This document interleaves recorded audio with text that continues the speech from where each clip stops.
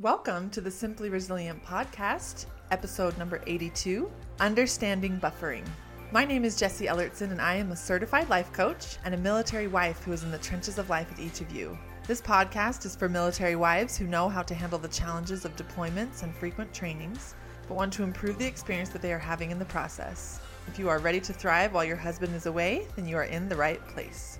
We are starting off today's episode with our favorite battle buddy moment. And I just like to periodically remind you guys why I call reading a review on my podcast a battle buddy moment. To me, taking the time to go leave a review for my podcast or leave a review on my Facebook page is the ultimate way to be a battle buddy to your fellow military wives and other people out there who are struggling. Because a battle buddy is someone who has your back, particularly when things get rough, right?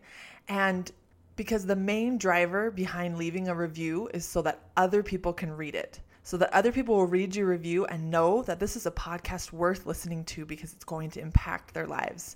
So thank you so much for taking the time to do that for me and really for all the people who have yet to find my podcast and are ready to take a chance on it when they find it. And they'll be so encouraged by leaving your reviews. So if you haven't done one yet, go do it. And for all of those of you that have, thank you so much. So our review today is from Piz123, and they say, lots of great inspiration. I love the uplifting way Jessie tackles different daily struggles that most of us deal with. Sometimes it just takes someone pointing out how our brain works and giving a different way of looking at things to get us on the right track.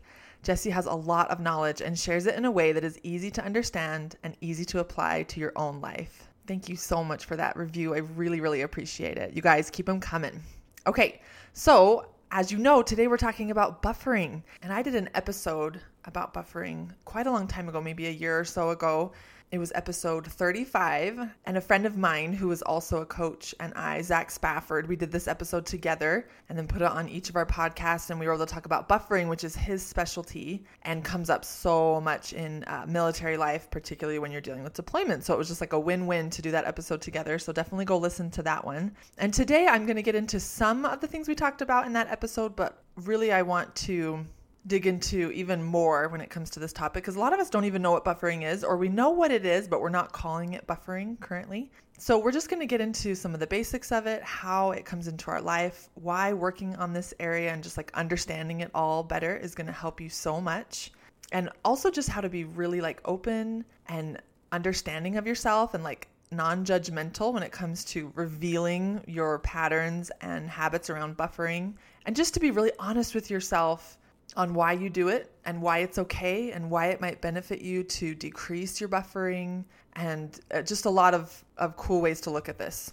So one reason why we're going to get into this in this episode is that in resiliency training in June, we spent the whole month talking about buffering, and it was awesome, you guys.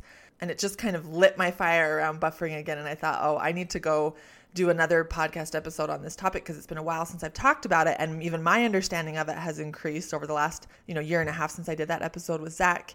And there's something about resiliency training where I do 4 different videos throughout the month on that one topic. And so we just dig really deep into it. And there's something about teaching these awesome women who are in my resiliency training program so specifically and so deeply in one topic for a whole month that just gets me so excited about it and really opens the topic up in a way that I just haven't experienced before. So I don't really go as deep on my podcast as I do in my coaching or in my resiliency training, because I like to make my podcast very digestible, and it's basically just kind of not an introduction, but it's just kind of the upper levels of any topic. I know that so many of my listeners are at different places in the understanding. Sometimes when you come to listen to my podcast, if you're brand new here, this might be the very first episode you listen to. And so if I were to go way deep on the podcast, some of you would get turned away by it because you would think, I'm not even sure what she's talking about. And I also know so many of you are squeezing podcasts into your day and you're listening to it while you're doing other things. And I think that keeping a podcast, while we talk about really awesome stuff here, and it does get deep at times, and it's all, meaningful and applicable, I do like to keep it just at that little bit lighter level that's a little easier to consume no matter who you are, how many episodes you've listened to, and what you're doing in your day while you're listening to it. So we're going to touch on some of the things that I talked about last month in resiliency training as we go into buffering today. And if you are interested in learning more after listening to this episode, please reach out to me. You can email me at jessie@simplyresilient.net or find a link with more information on how to sign up for resiliency training on my website. You can find me on Facebook or Instagram, Simply Resilient Life Coaching. I love to hear from you guys. And if buffering or really most of the things I talk about on my podcast are interesting to you and you're wanting to learn more, we go into it in resiliency training. So if that is interesting to you, please message me. I'd love to hear from you.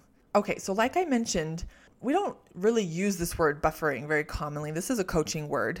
We know what it is. Most of us know what it is. We're just calling it different things. But what buffering is, and the way I use it, is when you're describing something that you do to escape something else, basically. It's either to like soften your experience of something challenging, or you're feeling like exhausted or overwhelmed or drained emotionally, mentally, sometimes physically, and you need to just zone out, check out, get a break. Often it's kind of like, oh, I just need to do this to shut my brain down so that I don't have to, like my thinking is overwhelming me and I just need to like take a break from my brain. And so we have certain activities that will almost take us, we're not unconscious, but to that less conscious place so that we get a break from our brains, or we get a softened experience of a challenging experience. So let me give you some examples, because that can kind of sound dramatic, but we do it in some small ways and some big ways. And we're going to talk about more of what it is and why it's so effective, because that's why we do it. It's so incredibly effective. But it is also important to understand that it is very temporarily effective. It is very short-term effective. We logically understand that when we have a lot going on and we're stressed and overwhelmed, that watching TV doesn't solve the problem. And yet, while we're watching TV, we get a very effective break from our stress, from our overwhelm, from our problems, because our brain just quiets down or even like turns off almost. And we just enjoy that moment. And then the show ends, or whatever it is that we're doing ends, and then all the problems come right back. So here are some more examples of buffering along with like watching TV. Some of the really common ones are eating, TV, alcohol, shopping or spending money, reading, sleeping. Those are some of like the ones that you're going to probably think of a little more readily. But what's interesting to know is that almost any activity can be used as a buffer, even like productive activities. You could use gardening or home improvement as a buffer. You just have to kind of watch yourself and see if you're escaping from your life by doing this activity. So that is kind of the question that I ask myself if I'm trying to figure out if I'm buffering or if I need to, get a little more awareness in an area. And I ask myself, okay, am I escaping or am I just enjoying some entertainment? Because all of those activities that I listed already aren't always buffering, but they are when we're using them as an escape. Or they are another way to look for it if escape isn't the right word, or if that word escape isn't working for you, is that we tend to be overdoing them.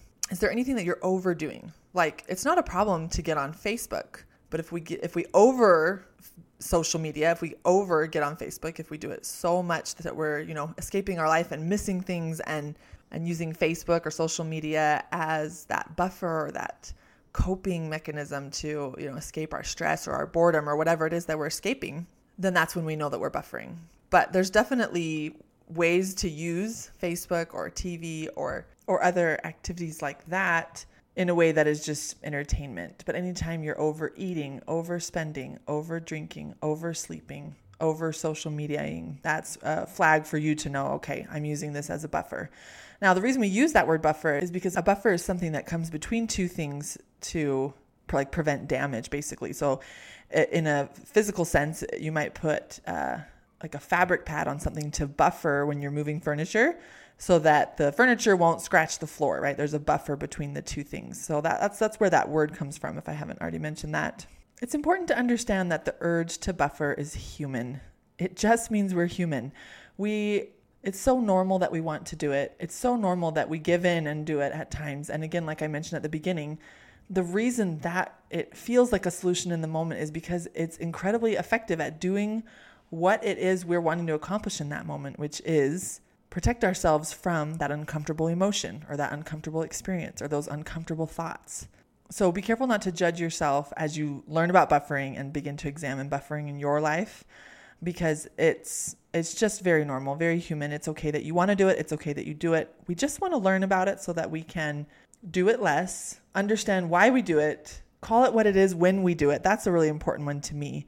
Often when we feel the need to escape our brain, we tell ourselves a little lie that like, I have to escape my brain right now. Like, this is so overwhelming. I just have to go shut down for a little bit. But I want you to start using words like, I'm going to choose to buffer a little bit because I'm so stressed right now. You know you don't have to. You know that there are other options, and you know it's not going to solve the problem. But you're just going to indulge in a little bit of buffering, even if it's just a temporary solution. When we start to call it what it is and stop lying to ourselves, that's a really big step and is super helpful. So when I'm working with my clients on buffering, I talk to them about how buffering itself isn't necessarily bad, but what we do is we put it in a model, and buffering goes in the action line. So we have something in our circumstance line, we have a thought about it, like this is too much, or I can't handle it, or I'm stressed, or I'm bored, or I'm over this, whatever. And then we have a feeling that's uncomfortable that comes from that thought, like overwhelm, stress, exhaustion. And then the action we do is we buffer with an activity to give ourselves a break from our thoughts and feelings about it. But then the result is the place that we want to look in the model to see if this buffer is a problem for us, if it's something that we're wanting to do less of, or if it's working out okay for us. So that's what I tell my clients. I say, like, buffering isn't bad by itself, but the only reason we would ever buffer less is if we don't like the result that turning to that buffer is creating for us. And it's important to understand that because every time we turn to our favorite buffer or a particular buffer, it just reinforces a pattern and it makes it stronger so that it's more likely we'll turn there again and turn there again and turn there again. So doing a buffer one time or every once in a while is not going to produce a very dramatic impact or effect in your life. But as we strengthen the pattern of turning to that buffer instead of feeling the uncomfortable emotion, that's when the results really start to add up, and then we do see the big impact. So this is when I like to explain to my clients this, I call it like a spectrum of buffers.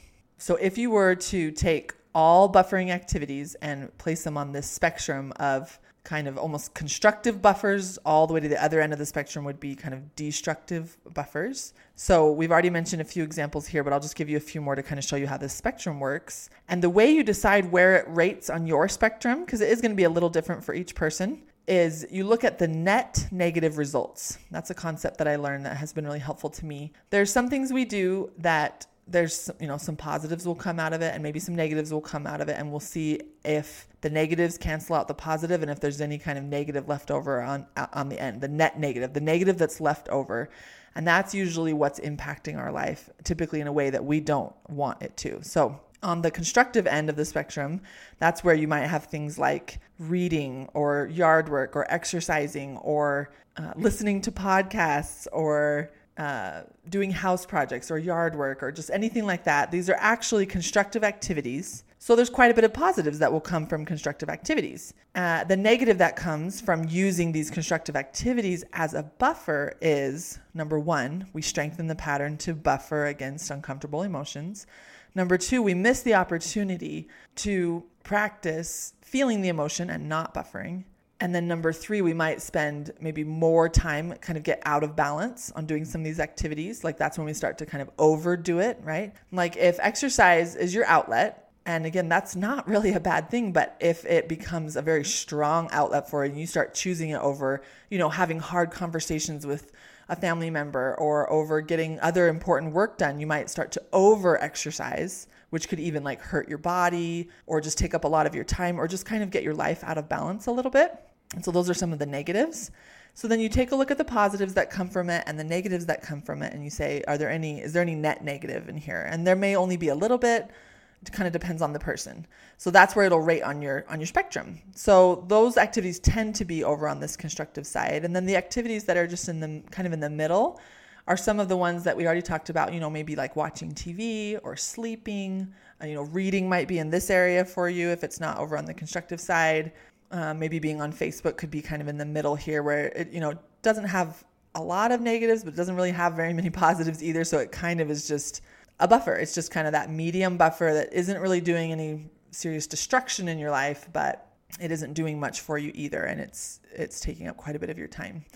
I think that sleeping is probably one of the most neutral buffers. It still has a little bit of positive and a little bit of negative, but very little is accomplished, and you do get that extra sleep, especially if you're needing it.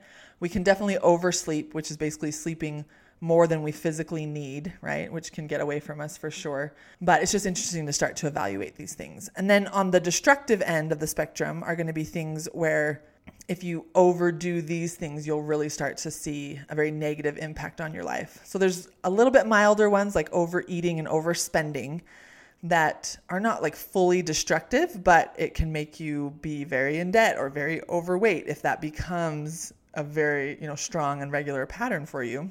And then if you get into a little bit more destructive, like if you overdrink or overdo drugs or overwatch pornography or, some of these more destructive activities that are very powerful dopamine hits, but tend to have a quick and dramatic effect in your life that most people are not wanting more of that in their life. So that's important to understand that sometimes you can take a more destructive buffer and replace it with a less destructive buffer on the way to buffering less. So it's just kind of nice to see how that net negative effect plays out.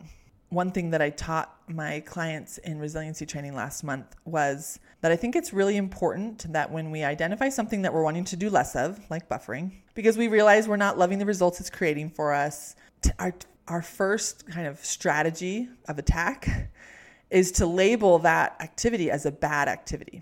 We talked about this a couple of months ago in resiliency training in our money month, where we talked about the way if we decide that we want to avoid debt, the way we tend to think we need to do it is to label debt as like a bad practice, a bad thing. Now, it's just interesting to know that I can avoid debt and not believe that being in debt makes me or anyone else a bad person. So the same thing comes with these buffering activities. Once we learn about buffering activities and what they're creating for us and the ways that they don't really serve us, even if they feel good right in the moment, but they're not solving the big picture problem, things like that, we tend to think, oh, well, then those are bad activities. I shouldn't do them. And if I indulge in them, or if I see other people buffering, then they're weak, or I'm weak, or we're bad people and buffering's bad. And that's the way we think we need to think of it so that we will be able to avoid it or decrease it in our lives. But I would actually encourage you to, again, tell yourself the truth. It feels a little scary at first, but it's actually super empowering. I want you to tell yourself oh, there's a reason that buffering is so enticing to me. There's a reason I have such strong urges to do my favorite buffer, whatever it is. It feels really good right in the moment. It's really good at its job, just like we've already talked about. And we don't need to say say overeating is our preferred buffer and we're dealing with some weight issues and we're wanting to get it under control. We tend to want to say junk food is bad, eating's bad, we just want to make it all bad. Buffering with food is bad, right? But it's not bad. We just don't like the results it's creating for us. And when we tell ourselves no, it feels really good to eat junk food, right when I'm doing it, I don't feel so good later and I'm dealing with the results of that, but I'm just going to tell myself the truth that I actually like how it feels when I'm doing it. And there's a reason that with the dopamine going on in my head and all of that stuff, it makes so much sense why I keep coming back to this pattern that I've strengthened so much. And what we want to start to open ourselves up to, and it's a progression from there. Once we accept it makes sense why I do it, and yet I still want to do less of it because I want to not have these results, so many of these results that I'm creating for myself. Once we move through that piece, then we start to move on to in what ways will my life be even better when I buffer less? Because the lie of the buffer is that it's what's making us happy. It's the only reason that we're not losing our minds. When our escape is the thing that's keeping us afloat, then how could we possibly get rid of the escape? But what you really want to start opening your minds to is all the ways that your life could be even better, either without this buffer or with just a lot less of this buffer. Because it is not what's making you happy. It never is the thing that is making you feel peace and balance and safety and structure. Any of those feelings that you're seeking for in your life, it's not the source of it. It just gives you a break from your pain, just a temporary break from whatever pain your thoughts are causing you. So to take it all back a couple of steps and to clean up the way you're thinking about whatever circumstance it is you're needing to escape, and to learn to either live with that circumstance or think differently about it or kind of accept it and allow it, is what's going to start to bring true peace, true happiness, true structure, true relief into your life. To learn to sit with emotions, to learn to manage urges. We've talked about urges a little bit on this podcast. Urges are just when our brain wants to do something. And so in this instance, we have an urge to buffer, right? Our brain wants to buffer. It sends that strong urge to us. And what a valuable thing it is to learn how to understand your urges and manage them and sit with them so that you can evaluate an urge and say, oh, when I have an urge to do this, that serves me and I like the results it creates and I do that. But then when I have an urge to do this, that doesn't serve me and I don't like the results that creates. So I'm going to learn to feel that urge, know that I don't have to give into it or do it, and let it pass on its own without like satisfying the demand that it's asking of me. There's seriously so much power in knowing how to do that because urges are a very frequent thing in our lives. It's interesting that when we start to think about buffering in terms of urges, we start to realize that the buffering is not actually where we want to put our focus. When we switch our focus to managing our urge to buffer and just managing urges in general, then the problematic behavior, whatever the buffer is, that we don't like those results, it resolves by resolving that thing a step before, by learning to manage our urges. That is really where it takes place of learning how to decrease or stop doing a buffer. Okay, the last thing that I want to wrap up this episode with is to just spend a minute talking about why buffers are a problem, why they don't work, and why we want to learn about them so that we can decrease them. And the main reason, beyond not liking the results that they're creating, that's the big part of it, but to really understand why it's not working is to understand that a buffering activity is simply a physical response to an emotional problem. And that's why it will never be the solution. There will never be enough food to heal your grief. There will never be enough online shopping to make you not feel lonely. There will never be enough Facebook for you to feel like you belong. So when we create these mental problems with our thoughts of, dealing with grief or believing we don't belong or things like that, and then we try to buffer against those feelings, we're taking a physical response to that emotional problem. We're taking a physical solution and trying to apply it to an emotional problem. And that's why those two things just don't work together. And again, you'll feel that temporary relief, like a temporary solution, like a Band-Aid has been applied, right? But the problem is still under there, needing an emotional response, an emotional answer. And that is where thought work comes in, and cleaning up the way you're thinking about things and owning that you're creating all your feelings with your thoughts. This is the solution to not needing to buffer anymore. It's managing your urges. It's learning to feel uncomfortable emotions, to allow the experience of your life and not need to buffer against it and soften it.